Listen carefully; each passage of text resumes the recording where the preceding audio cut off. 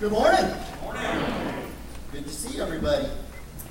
As Joseph, I think, kind of alluded to, summer's kind of coming to an end, and most people have their vacations in. And most of you know, a few weeks ago, I was on vacation. And, sometimes when you're on vacation, you kind of have the time to maybe do some things that you normally don't have time to do.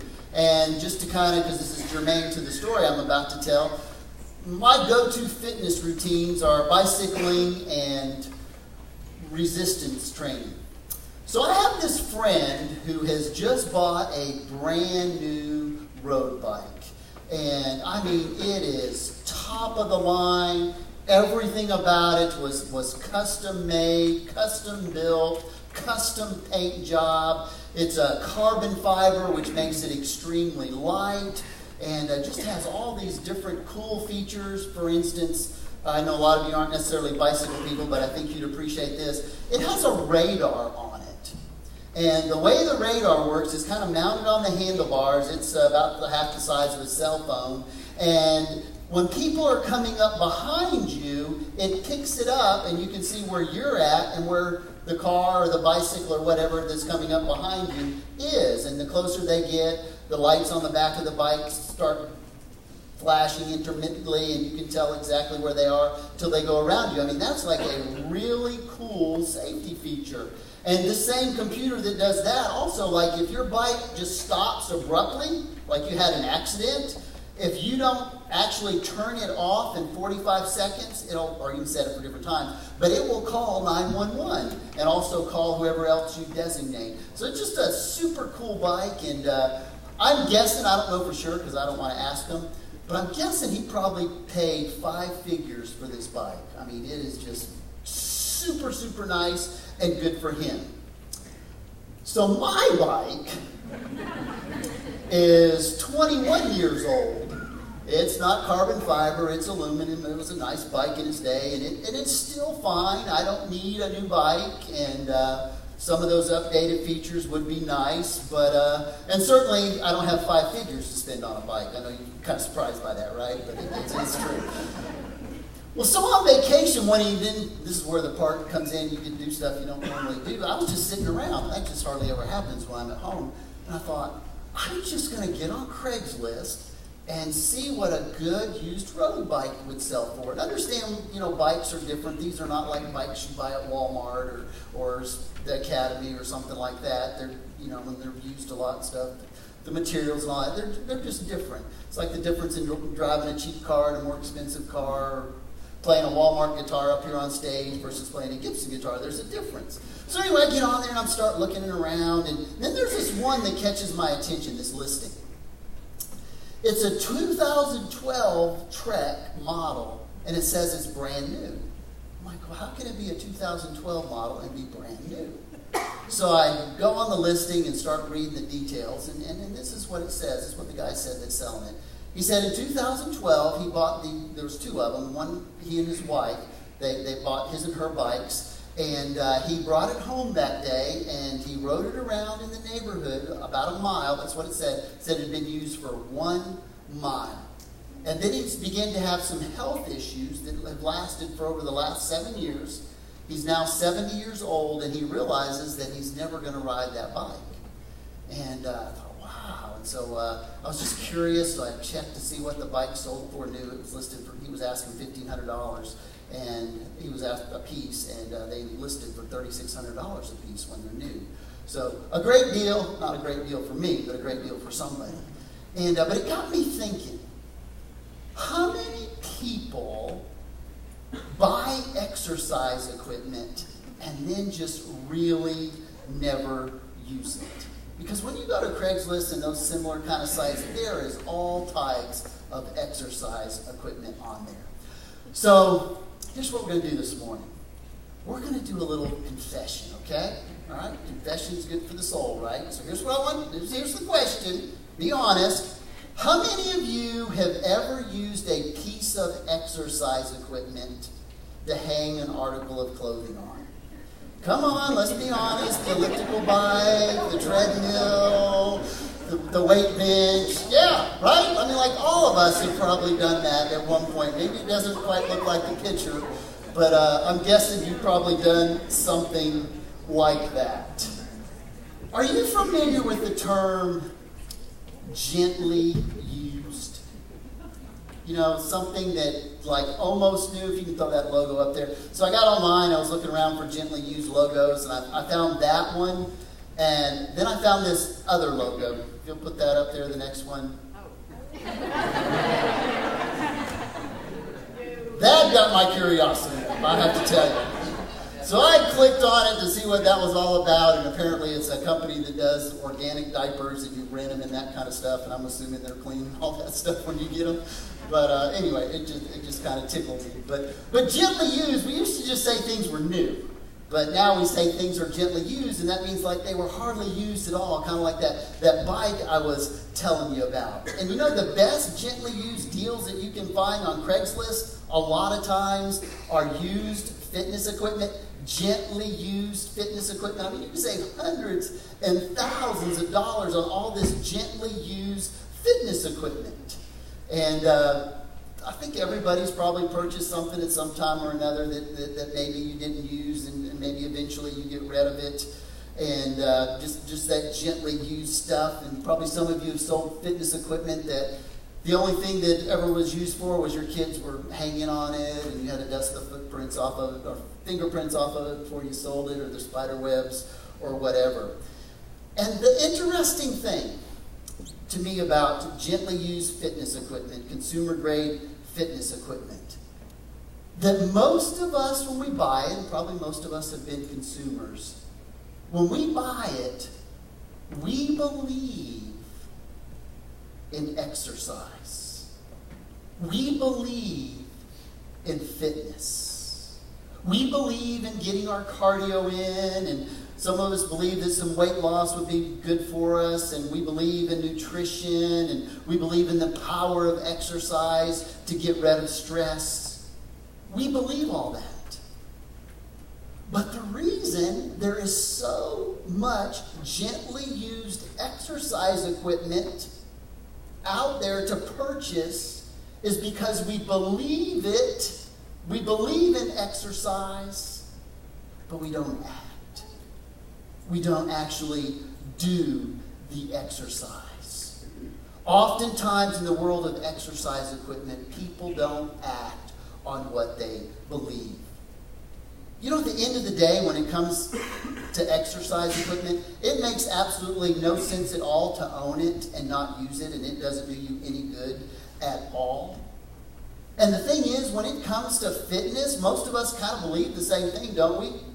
We believe that the cardio is good for you. We believe that fitness is good for you. We believe that watching what you eat is good for you. We believe that watching your weight is good for you. We believe that having checkups, that's good. We all believe the same thing, but believing doesn't make any difference. Doesn't make any difference. What makes a difference? Doing. Doing makes a difference. A couple other thoughts here about fitness. More confession, okay? How many of you have ever exercised when you had a bad attitude? Like that's me for sure. Like, you just had a bad attitude, right? I mean, you know, somebody got on your nerves at work that day, you got to bed too late, you're sleepy or whatever, and you just have a bad attitude. And you exercise anyway, which means it's still good for you, even though you really didn't want to do it. In fact, I heard this. I don't know if this is true, but I heard this one time.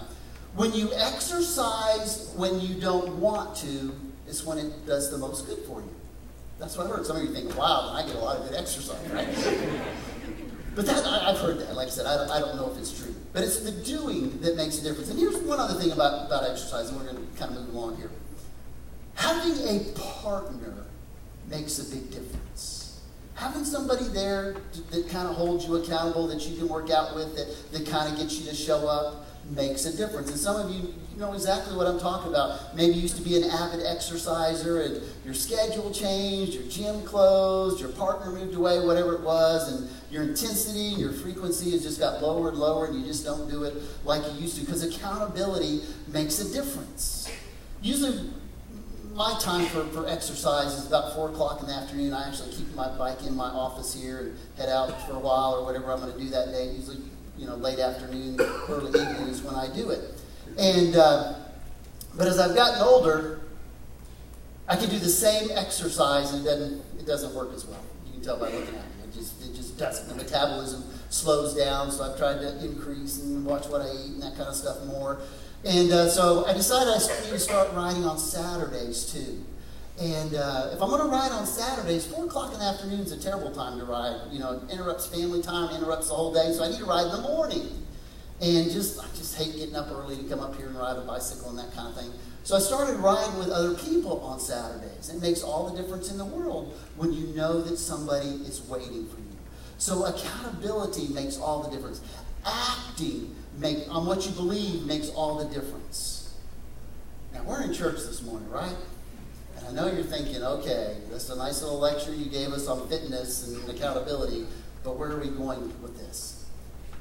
Well, acting on what you believe and having accountability in your Christian walk, it makes a huge difference in being a disciple for Jesus Christ. All Christians believe. That's why when you go into the New Testament, and it's why we call each other believers and why the New Testament calls us believers. But lots of Christian believers do not act on what they believe. I mean, let's face it, we all would say, yeah, I believe in the teachings of Jesus Christ. And then we would have to answer some questions. Well, do you always forgive people like Jesus taught? Do you always love your enemies like Jesus taught?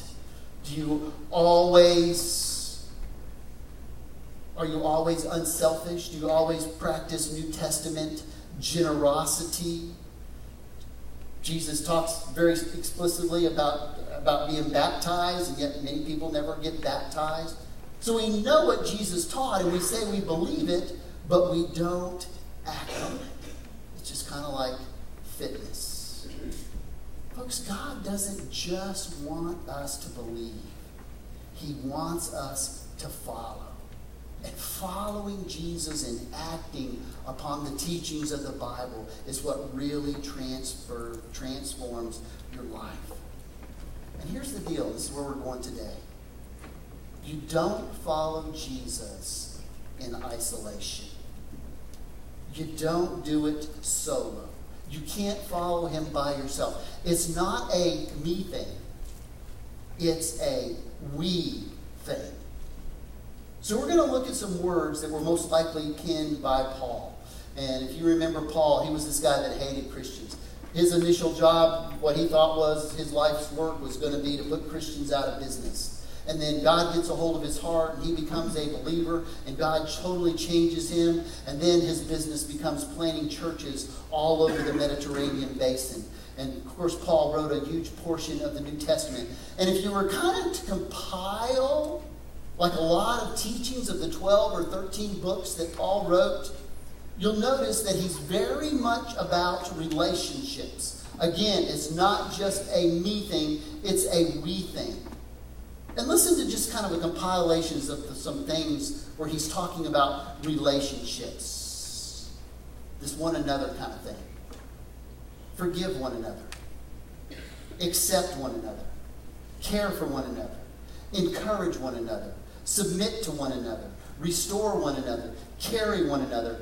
Bear one another. This is all relational things.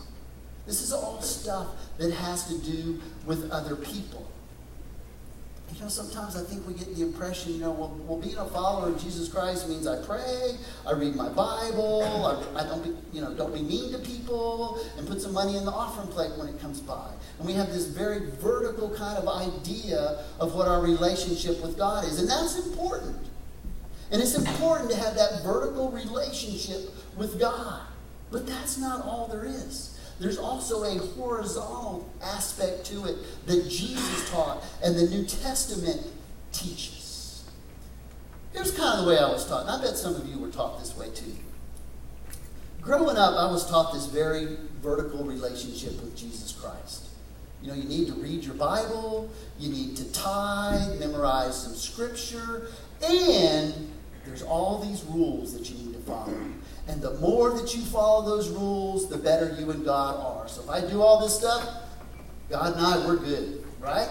And there was nothing about the horizontal, the people, and all that kind of stuff. It was this kind of vertical thing. And again, the vertical part's important, but that's not all there is. Because when you just have the vertical, you become legalistic, you become judgmental, you become harsh, you become self-righteous. And those principles are good, but there's more to the Christian walk than those things. So we're going to go to the book of Hebrews. We're not positive that Paul wrote Hebrews, but a lot of people, they think he did, and I kind of think he did. And so that's where we're going to kind of land it this morning. We'll be in Hebrews chapter 10. And all the scriptures, of course, will be on the screen, or you can follow along in your own Bible. And there's just kind of 2 points this morning. And as we look at this, I want you to notice on these 2 points that Paul kind of pivots. He talks about our vertical relationship with Jesus Christ. That's his first point. And then he just kind of makes this pivot and talks about our horizontal relationship with Christ. So we're just going to kind of look and just kind of see how he explains that. So first, our vertical relationship beginning in verse 19. The first thing you notice, he says, therefore. Now, whenever you see a therefore, it's connecting something else. Something else has been said, therefore. So what he's saying is the things that I have mentioned to you earlier in this chapter where I've been talking about Jesus Christ and him dying for our sins and those types of things, I'm connecting back to that. He says, therefore, brothers and sisters, since we have confidence to enter the most holy place by the blood of Jesus. Let me just give you a little bit of background. Paul is writing to Jewish Christians here. The book of Hebrews is written to Jewish Christians. You say, well, why is that significant? Well, because these Jewish Christians used to practice Old Testament law. And in Old Testament law, the way you had eternal life is you made sacrifices and you went to the high priest who would make the sacrifices also for you. And that was how you achieved eternal life. So when he starts talking here, you're viewing this through the lens of a Jewish believer, and it gives you a little more insight of what he is saying here. He says that we have confidence to enter the most holy place. So he's going to, this concept that you can, what he's going to talk about, that you can come to God through Jesus Christ is revolutionary. I mean, that's just unheard of to these Jewish believers. You just couldn't do that. You always had to go through the priest and the sacrifices. And some of them, even though they were believers and accepted Christ, they still thought they had to offer the sacrifices and have the priest and things do things for them. And he uses that word holy place here, and he's referring to the Holy of Holies in the temple or in the tabernacle. And the Holy of Holies is where the high priest would go in and he would make sacrifices on behalf of the people of Israel. And that would forgive them of their sins and give them eternal life. They would have understood exactly what he was talking about when he said the Holy of Holies. And only the high priest could go there. If anybody else went, you know what would happen? They'd be struck dead. And here's something, I don't know if you know this. The high priest, when he would go in there, they would tie a rope on his ankle so that if he had a heart attack or God struck him dead or whatever, they could pull him out. Because otherwise, nobody else could go in and get him. And so they would totally understand this Holy of Holies thing. And Paul's saying, but now you are Jesus' followers. You don't need the sacrifices anymore. You have direct access to God. And so he continues in verse 20. By a new and living way. He said there's this new way now, and it's not priests and high and sacrifices and Holy of Holies. It's Jesus Christ. And the way has been opened up through the curtain. And there used to be a curtain that separated the Holy of Holies there. And he says that is his body. So the new way is Christ. You don't need that other stuff anymore. And he mentions that curtain. And then he goes on in verses 21 and 22, and he kind of elaborates on it and gives some more detail and says that they have full assurance, they have full confidence that they have this vertical relationship with Jesus Christ. And that vertical relationship is important. That believing in Jesus Christ, that he died for your sins, that's the most important decision you'll ever make. is important. But then he pivots. In this next verse, he pivots from the vertical to the horizontal. And this is what he says as he begins to talk about the second point this morning, our horizontal relationship with one another. Hebrews chapter 10, verse 23 says this: "Let us hold unswervingly to the hope we profess, for he who promised is faithful." I want you to look at that one word up there that just kind of gets my attention. And if you're following along here, you probably notice it too. What does unswervingly mean? I mean, who uses that word anymore, right? Kind of got my attention when I was reading this. Unswervingly means not to waver. It means not to be wishy-washy. It means not to just kind of blow with the wind, so to speak. It means to be firm. That's what it means. And so he's kind of talking here. What he's saying, kind of like an eye to the sky vertical view here. He says you have this relationship with God where you don't need the high priest, you don't need the temple, you don't need to make sacrifices anymore. You have Jesus Christ. But pay attention to this. He actually used in the earlier verses there, let us consider. Think about this. This vertical stuff is very private.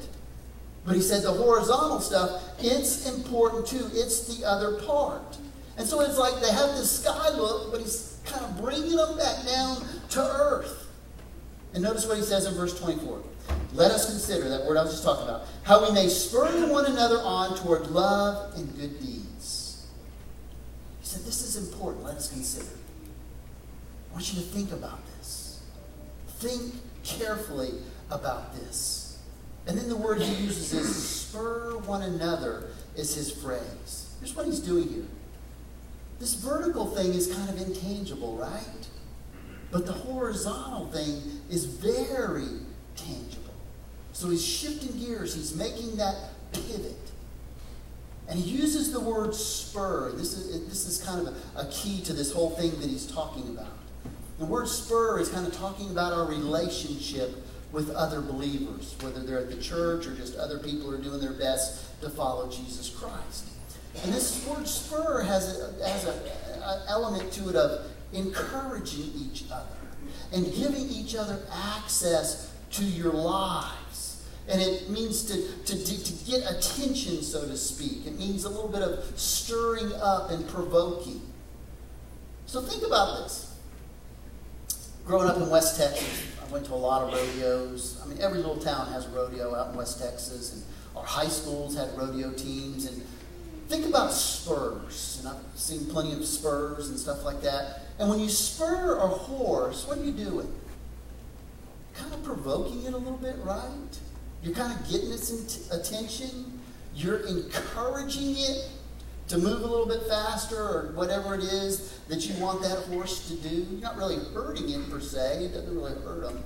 But you're encouraging it. You're getting their attention. You're getting it to do what you want it to do. So Paul's making that tie-in to Christianity. That we as believers need to be spurring each other, encouraging each other on. Even using the word provoking each other on. We need to be giving each other's attention, so to speak. It means when you're in a community of believers, a smaller group, not necessarily a group as big as this auditorium, but that you have permission to speak into a friend's life when you see them going the wrong direction.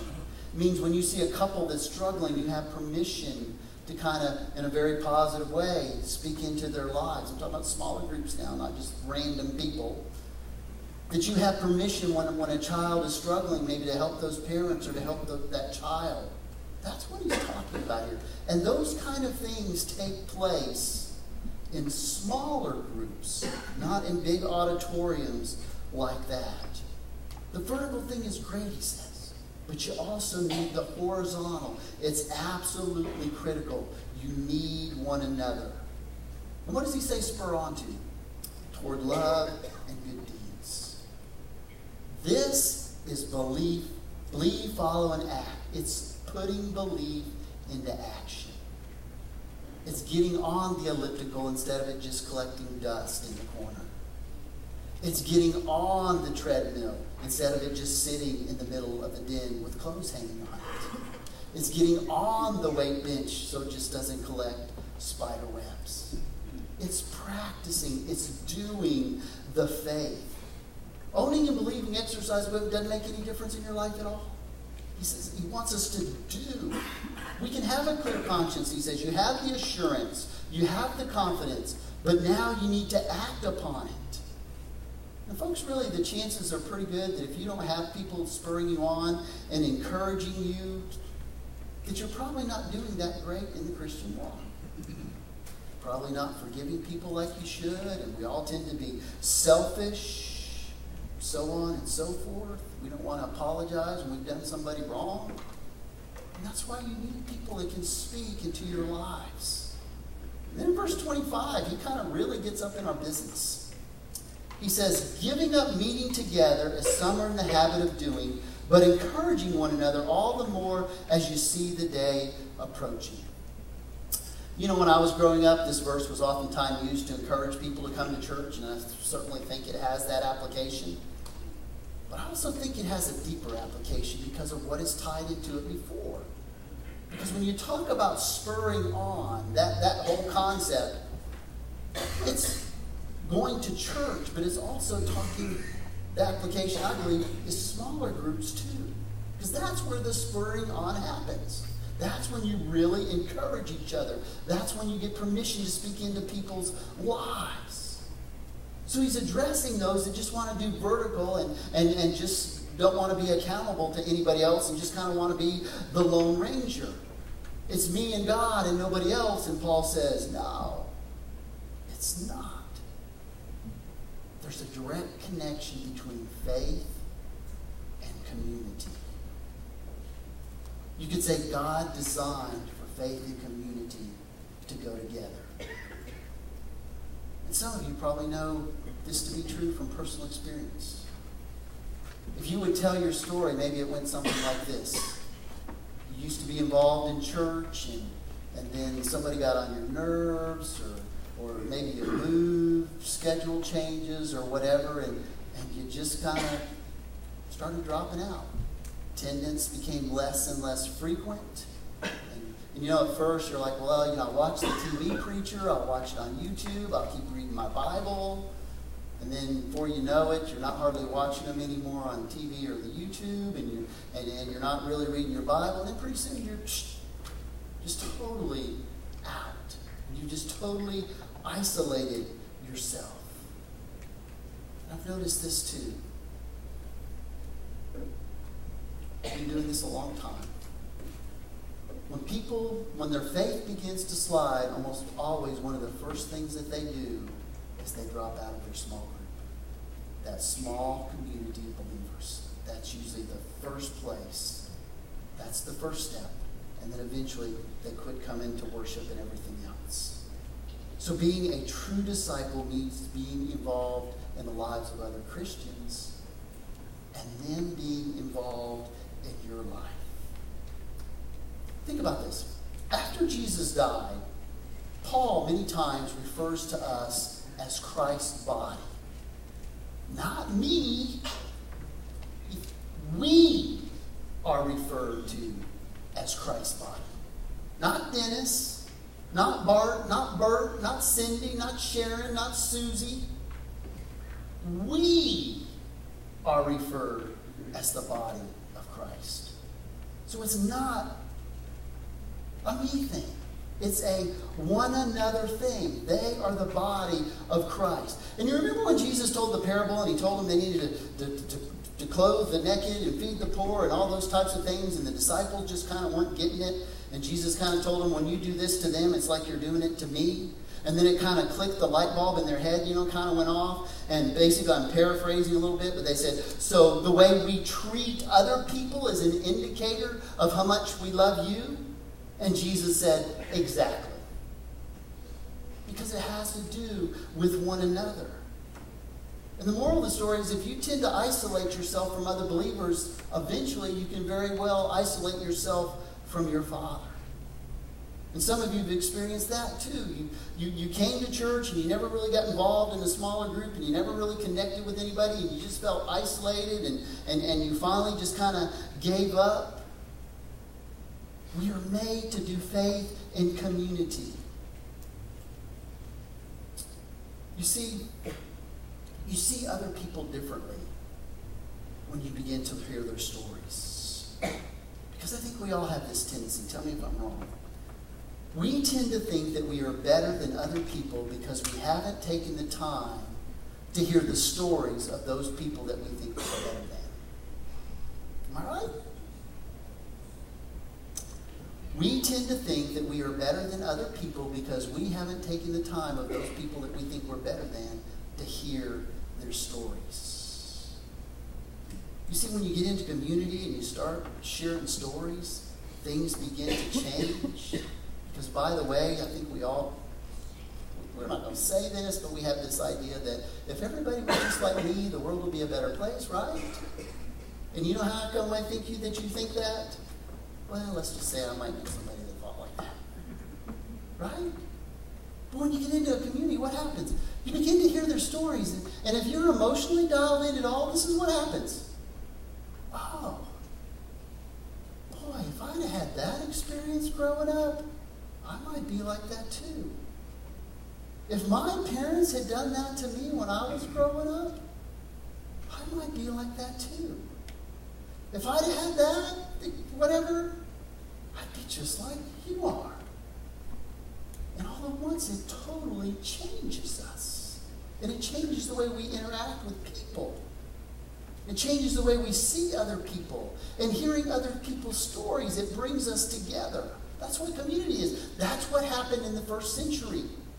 Men and women and children and slaves and slave owners and poor and rich and free people all came together. That was very unusual back then. It'd be very unusual today.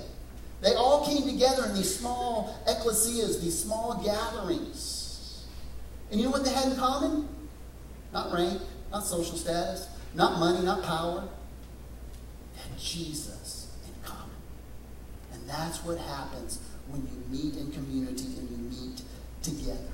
And that's why Paul's saying, I cannot believe that you guys are forsaking the meeting of yourself together. And he goes on in verse 25.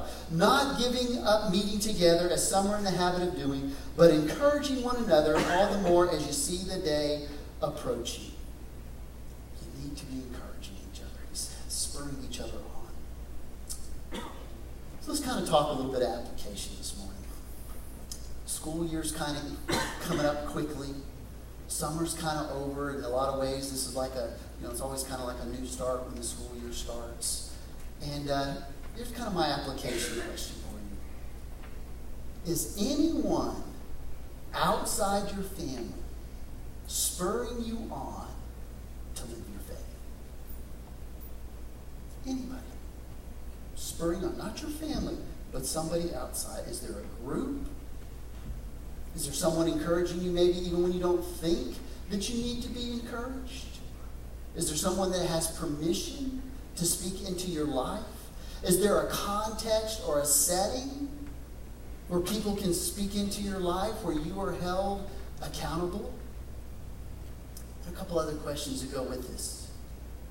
Have you given up being in a small group or a small community? Or maybe I'll ask another question like this. Have you ever been in a small group at a church setting? Have you ever done that? Or has your Christian experience always kind of been sitting in a pew, sitting in rows, singing a few songs, watching somebody like me speak, putting some money in the offering plate, and that's the extent of your Christianity? Real community takes place in circles, not in rows. The extent of your interaction today is shaking people's hand, maybe some conversations when you leave today. That's great. But you're not going to interact in a significant way. You're not going to interact with God's Word in a significant way when you're sitting in rows. I mean, you're looking at me. You're looking at the back of somebody's head. You're thinking, my, they're really losing their hair quicker than I thought. Or how'd they get that scar? I wonder how that happened. Or if you're looking at the back of my head, boy, he's really starting to get gray.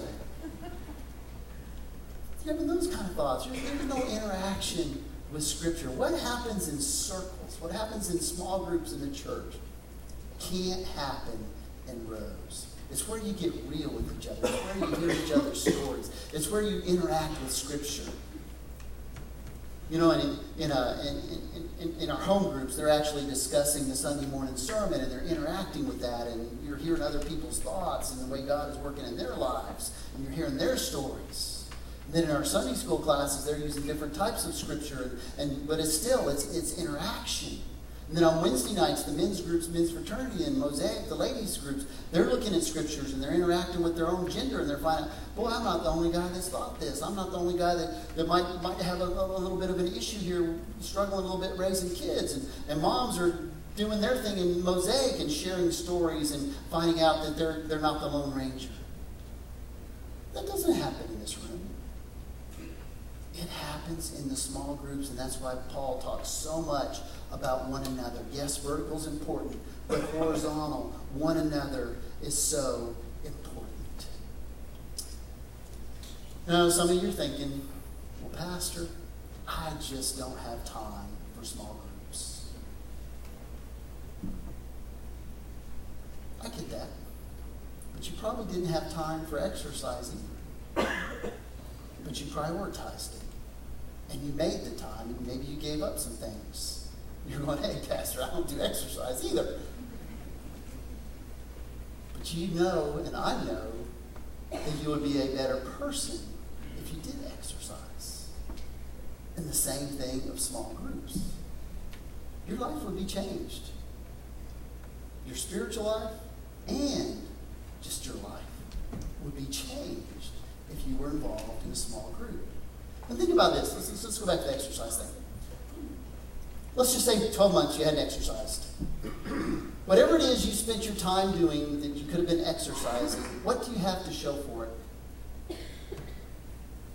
it? I'm guessing in a lot of cases, nothing. You probably can't even remember. I'm saying that's always the case, but probably. The same thing about small groups. Not going to a small group, what do you have that's significant to show for that time that you would spend in a small group? In a lot of cases, it's probably not something very significant. I just want to encourage you today. It's so biblical. Get involved in a small group. And we're actually changing the nomenclature a little bit here. We're going to start referring to them as connect groups, kind of umbrella everything together. Sunday school, home groups, and our Wednesday night stuff. It'll all be just connect groups, because that's what we're wanting to do. We're wanting to connect you with each other, and then we're wanting to connect you with Jesus Christ. And it's all about discipleship and your walk with Christ. So after the services this morning, we're having the ministry fair, and it's over in the B3 auditorium. And I just want to encourage you to go over there. If you're not in a small group of any kind, talk to some folks over there. There'll be folks at the different tables representing different ministries. You can go over there and talk to them, find out when they meet, what they do. You can sign up if you want, or you can just get information, or you can just talk to people. There'll also be people over there, if you're interested. Part of this is engaging, being a volunteer too, serving and those types of things. All the ministries will be represented over there if God's been talking to you about maybe getting a little more involved, because that is so important. There'll be folks over there that can share with you about their ministry, and you can ask questions and those things. And there's no pressure. Nobody's forcing you to sign anything today. You can just go over there and collect information. If you're already involved in a small group, already in a ministry that you really love, go over there anyway. Just browse around. Maybe you can encourage some other people. Maybe just see some of the ministries like, oh, I didn't know Burning Bush did that. And just kind of find out about some of the other things, and maybe even encourage folks over there that are doing those ministries, and let them know that you appreciate them. Would you pray with me, please?